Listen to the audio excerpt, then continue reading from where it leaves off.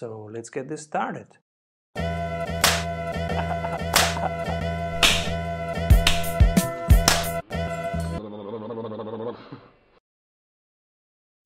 And now we go to the part, what should we do? The investment tips. Okay. Well, one of them is to definitely start as soon as possible, even if it is with a small amount, because the learning curve is quite long and you're very likely to make a lot of mistakes in your first 3 to 5 years of investing, especially if you're a complete novice and if you haven't studied finance, if you don't know anything about the capital markets. And then it's best to make those mistakes with a few €1,000 rather than with the money you just collected by selling your company, because it's obviously a lot more painful if you accrue a lot of losses. The other thing, especially for entrepreneurs, is to take advantage of tax breaks when it comes to long-term investment for retirement. Most countries in the world have some kind of tax break scheme or tax deferral scheme. So entrepreneurs can invest tax-free or with deferred tax payments. That is very, very important because you do have to consider the long-term view. And as an entrepreneur, you do take quite a lot of risk in your life compared to people who are just normal employees. So you do always have to put some money aside for the future, in case there's some kind of downturn, in case you have a failure as an entrepreneur, which can always happen. And that actually leads to the second do, or actually that's another don't. Don't use your investment money, really make it off limits, and don't use it, for instance, to provide short-term liquidity to your company. Because a lot of employees who do that then end up losing both. Because if you have a liquidity problem in your company, this is always something that you should solve there. And your investment as a private individual is something that should be kept aside, really should be kept for the future and should be kept separate. How much liquidity should one keep aside? We have, I think, 6 months, right? 6 months. How much should it be, really? I would say it really depends on what kind of business you have. Let's say you have a software business. It's a software as a service. You have basically, you're billing your clients, they're paying for subscriptions. You have a very steady client base. In that case, you can be very certain of your future liquidity. In that case, I would say about three months might be enough, but normally it's about 6 months of liquidity that should be within the company, at least to pay for the fixed cost. And if you have more than 6 months, you should make something with it. Well, what you can do in a treasury is either you can invest it in your company, but let's say for some reason you really have a lot of cash laying around and you can't really reinvest it into your own business, or it wouldn't make sense. People, innovation. Well, normally I think one of the easiest ones is usually marketing. Especially with digital businesses, you say, okay, I have some extra cash laying around, I might invest it in online marketing, or there's always these like little odds and ends in a business that can be improved. Let's say then you can hire a consultant to look at your finances, or to redo your product design, or to let's say have an employee team building to kind of improve communication within the company. There's all sorts of things that you can do that will improve your business. But if you really have a lot of cash, and there might be some situations where you might need to keep this cash, and you might not be allowed to use it. Let's say if you have an account in which a lot of cash accrues for a future financing repayment. Let's say you have debt repayments, you can't really spend that money in the medium term. You have to save it for 2-3 months because you know in 2-3 months it's going to leave your company, either as a debt repayment or maybe as a dividend to investors.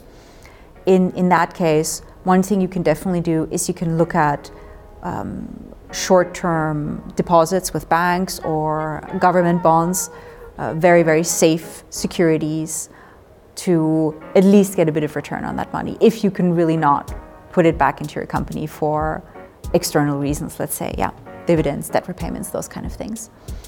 That's something you can do with it. Otherwise, it's always a good idea to already have an investment plan and a bit of a budget that also accounts for excess profit. Let's say you kind of have an idea of how much profit you want to make, and then you make more, that you already know ahead of time, okay, if I exceed my goals, then I will reinvest the excess profit in this and that way into my company. That you already have a list maybe of small projects or new products you might want to develop. You mentioned innovation, that you already say, okay, I have this idea, and if I get some excess profit in the next 2-3 months, I'm going to put it towards testing this new idea that I have. It's good to be confirmed, because in our programs we build a lot of spreadsheets for our clients to manage their day-to-day operations. And of course we have to think their finances, and the numbers are in the middle, and we have always, for the key KPIs that we measure every week, we always have goal, current, delta, goal, current, delta, goal, current, delta. And some of them say, oh, but that's a lot of work. It's half an hour more that I need to put in. Simon, do I really need to do this? And we say, yes, do it, because you need something to track so that you see your learning curve. You see where you are evolving, and you can estimate much better what you can do in a week, what you can do in a month. And you can start having a growth plan, not just planning, but a growth plan with exactly all these points. So we're not financial experts, but we came to similar ideas. Well, with finance, there's also some planning involved. And just before we started, we talked about corporate treasury. And maybe for those viewers out there who don't really know what corporate treasury is, usually it's larger corporations that have a treasury, and the treasury is the department that essentially manages the finances of the company in terms of managing the cash, managing currency conversions, hedging, for instance. This is usually a problem of larger companies that deal and have business in a lot of different countries, or deal with commodities and have to hedge their prices for the products they're buying. And the Treasury usually also takes care of financing. This might be financing with investors, but also debt financing, so getting bank loans and all of these things. And in my consultancy businesses, I've seen a lot of things go wrong in terms of treasury. So even if you're a small, just solo entrepreneur, or you have a few employees, or a small business,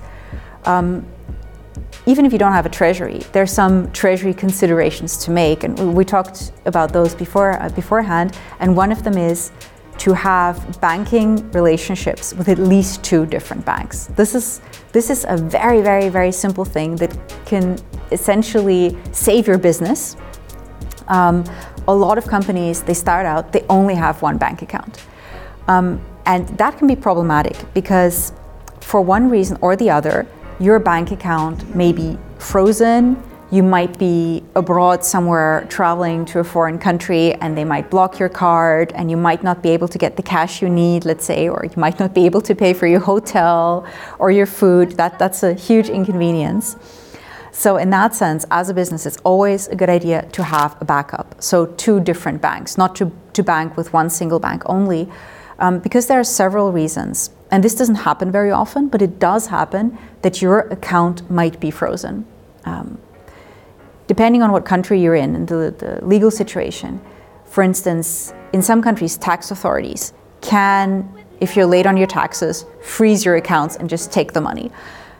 That by itself is usually not the problem. Once your account has been frozen, it might take weeks for it to be unfrozen again. And as a company, you might not be able to make payments for 4 to 6 weeks. And if that happens, that's a huge, huge inconvenience, especially if you only have one bank account. So you should definitely always have at least multiple bank accounts with more than one bank. And how often do you send the profit part? Monthly, bi-weekly, weekly? Well, ideally, we'll also have separate sub-accounts for, even if as a company you don't have a budget, it's a good idea to have spending categories.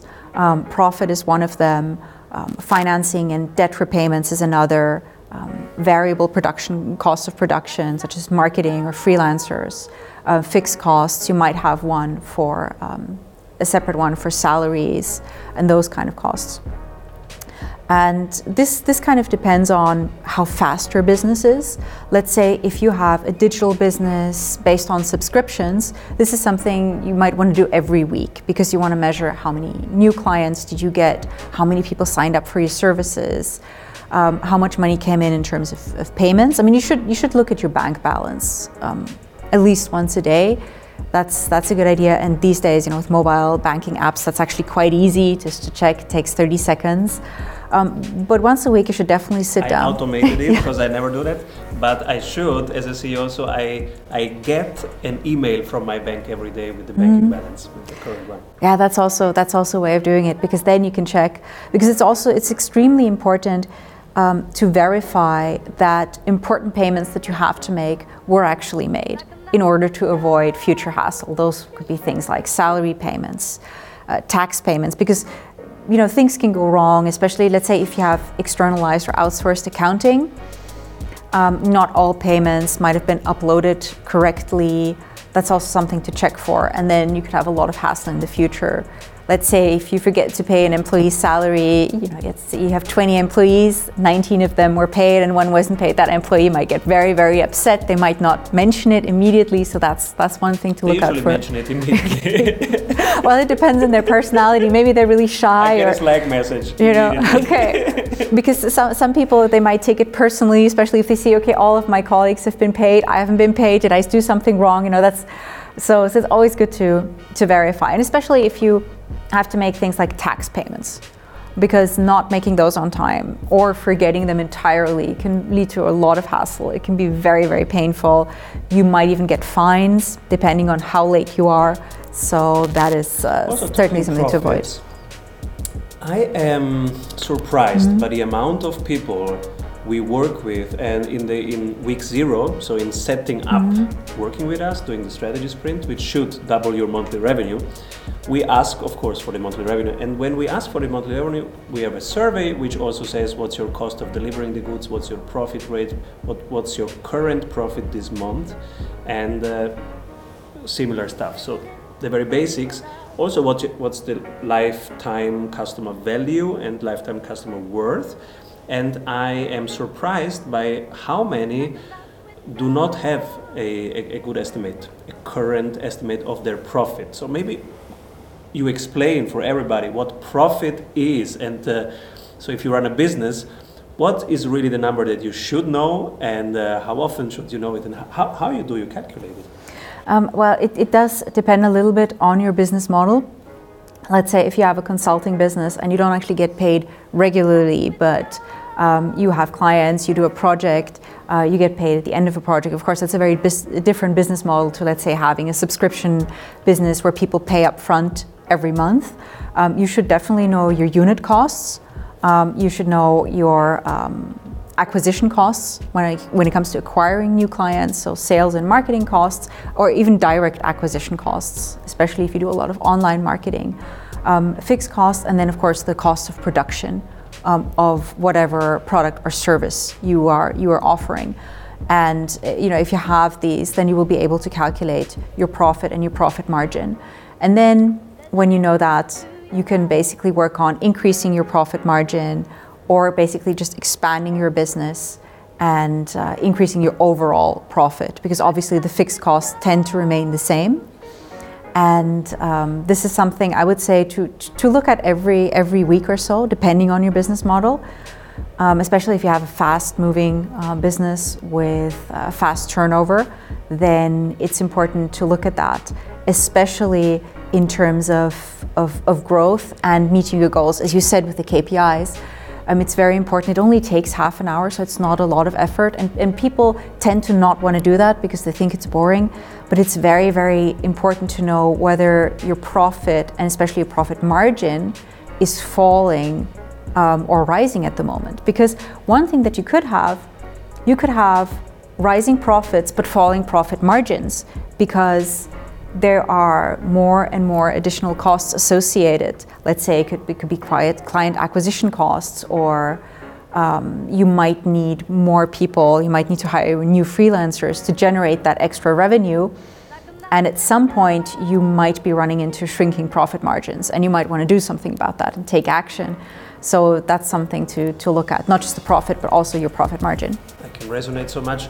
I am exactly one of these founders, CEOs, who for years thought this is boring, just outsource it, let the bookkeepers do that. And now I realize I was so wrong. First, it's not boring, but it's essential. That's the reality check of what you do.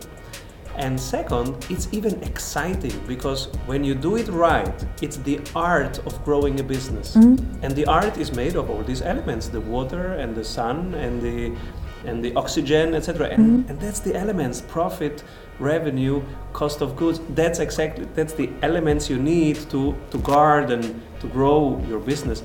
And also one thing which was really important was to think about the pricing and also the terms of payments. So we used as a service business to be paid at the end of the month, and it's normal in the industry, so we did it. But now that we switched, we considered going to a monthly retainer, which would also be a step forward.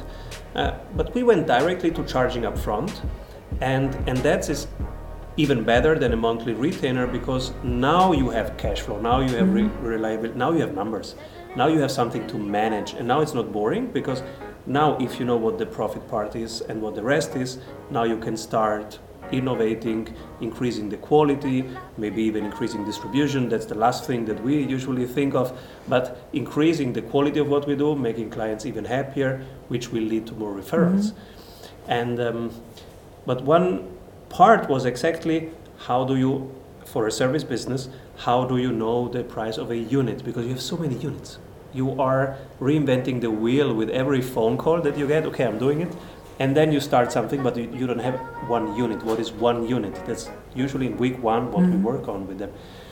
And then when you have one unit, some of them do not know what is the cost of acquisition.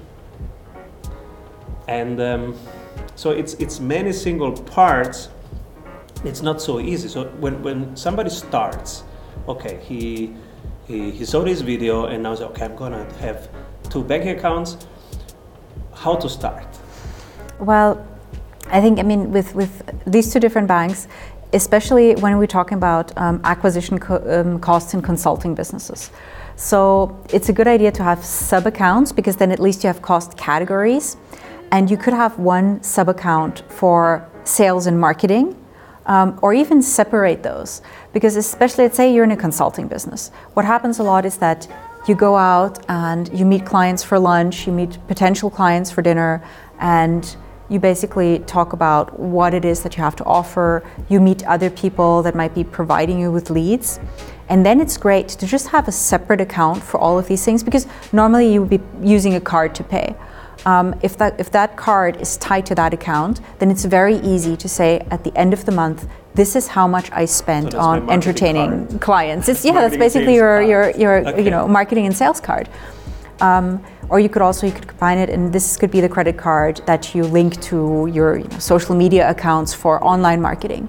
And then you know at the end of the month or at the end of the quarter, depending on how long your sales cycle is, how many clients you got, and you already have basically that account and all the costs have been deducted from that account. So it's actually quite easy to then calculate, okay, well, I spent 12,000 euros and I got 5 new consulting clients. So that's one of the easiest ways to do it. Because if all of your payments are amalgamated in just one account, it is very difficult to sort out, because then you actually have to do the whole controlling process, and you have to build Excel sheets and you have to export all the data.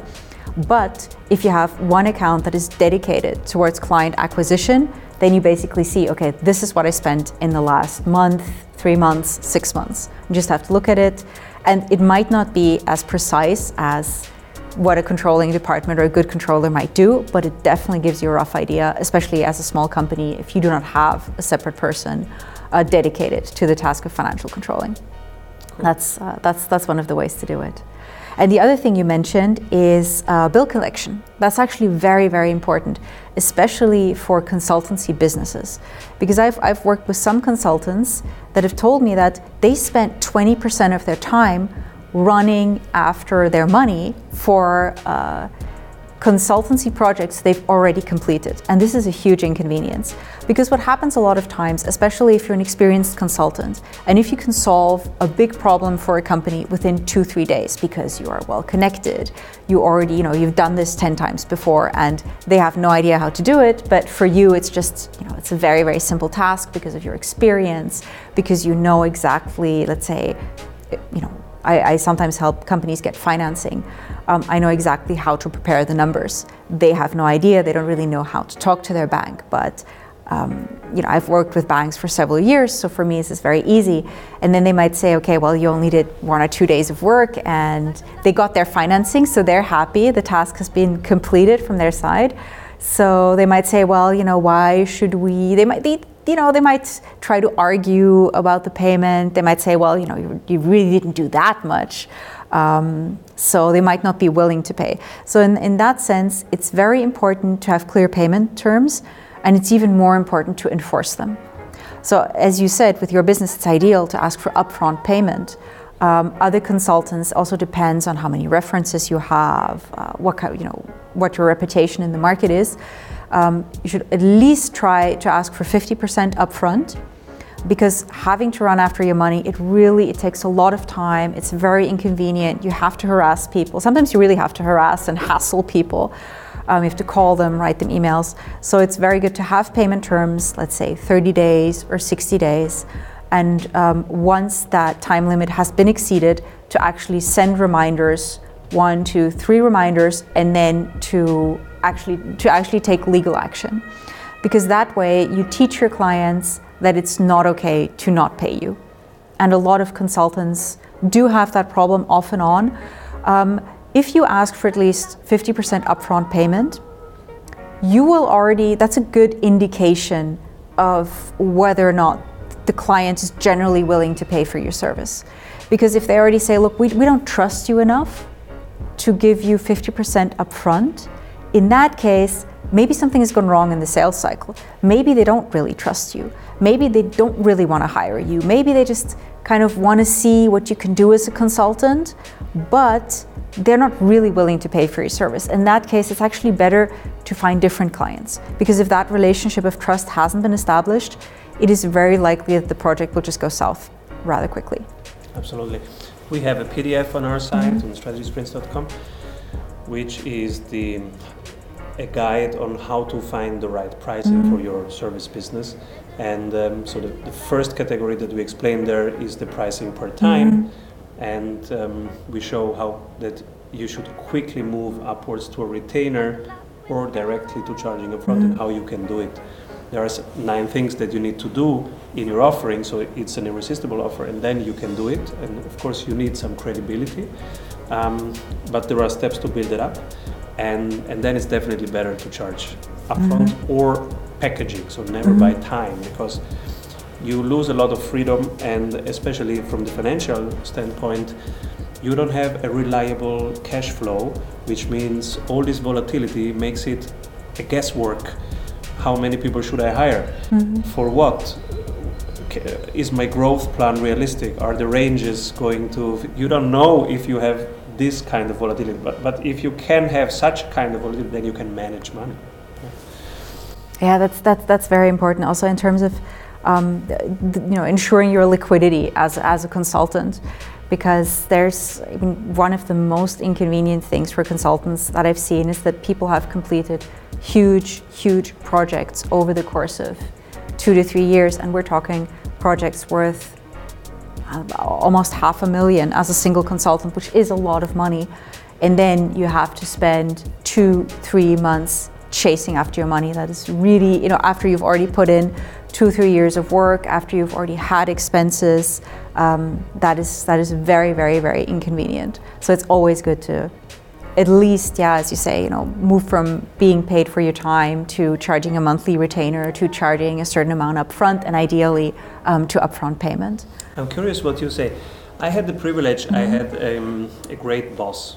So my first boss in St. Gallen in Switzerland was Professor Malik, and he had this provocative notion that he would say capitalism is not what most people say, that it's a game about maximizing profit. It's not. He would always say, and he would be very irritating to talk with about that, but he had a firm position. He said capitalism is the game of achieving the minimum profit and reinvesting everything else. And he had this metaphor of monopoly, of this game where you buy real estate and you have to pay when you pass by the houses. And he would say, it's not about having a lot of houses. It's about that every time you pass, you need the liquidity. Every time you pass by a house, you have to be capable of paying right now whatever you have to pay. So it's the minimum amount. And that changed how I think about money. So, and I think that was a very important nudge to give to a young person, to say, be careful, it's the minimum game, it's not the maximum game. And if you play it long enough, then you compound. But this is what can kill your business. And it's next Friday you have to pay a big amount of money. And you weren't expecting that. I mean, that's certainly one of the things that a lot of, especially entrepreneurs that have small businesses that are just starting out, those are sometimes the troubles they face. And I like the idea, of how your professor described well-working capitalism, because a lot of people tend to think that it's short-term profits. Now, the thing is, everything works better if you look at it from a long-term point of view in terms of long-term profits. And in that sense, it's also good to sacrifice the present for the future, to make smaller profits now in order to ensure your liquidity, in order to ensure, and especially when it comes to investing, that you have enough liquidity when an amazing opportunity comes along. Let's say there is an opportunity for an amazing project, an amazing business deal, an amazing partnership or expansion, and you would really like to do it in your business, but you don't have the liquidity right now, because maybe you took out too much in profit. Maybe you just focused on the short term and you said, okay, well, I'm not gonna provide for future liquidity. I'm just gonna keep the absolute minimum. And the thing is, this is actually not necessarily a problem with capitalism. One of the things that I really, really love studying is neuroeconomics and behavioral economics. And our human brain often tricks us because our brains, our like evolutionary lizard brains, are geared towards short-term thinking immensely.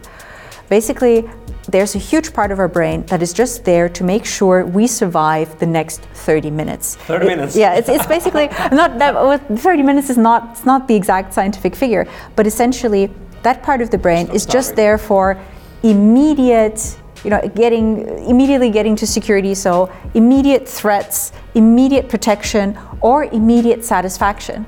That is, let's say in terms of eating, let's say you walk past a bakery and you see a lot of, really, some really nice bread or a lot of nice like patisserie, sweets, and that part of your brain thinks, eat it right now. You have no idea when the next time is going to be, where you're going to find food.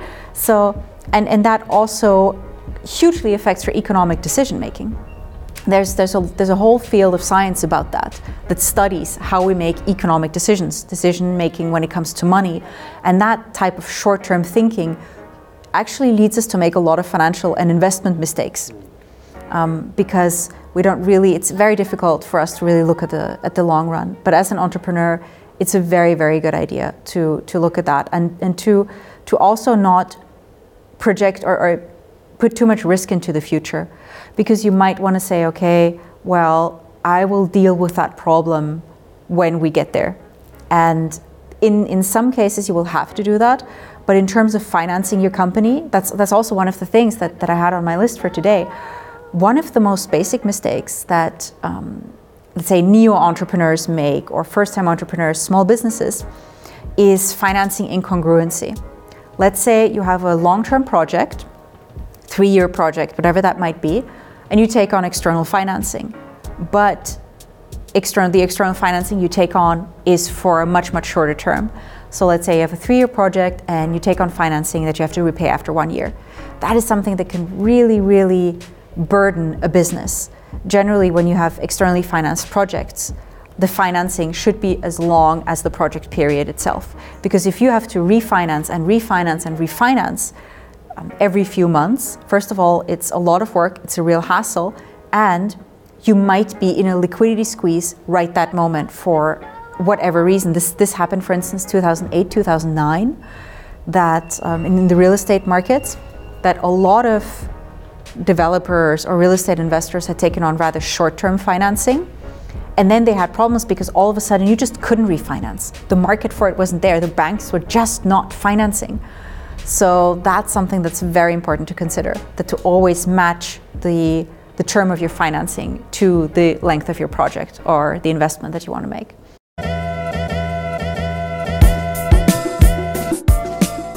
Entrepreneurial freedom is awesome. It's also a lot of hard work to get there. And when you are there, it's easy to lose your grip. Our community of 16,000 entrepreneurs is getting stronger and stronger every week because we amplify each other. We share what works and drop the rest. We test, refine, improve. Check strategysprints.com to build up your business and have fun doing it.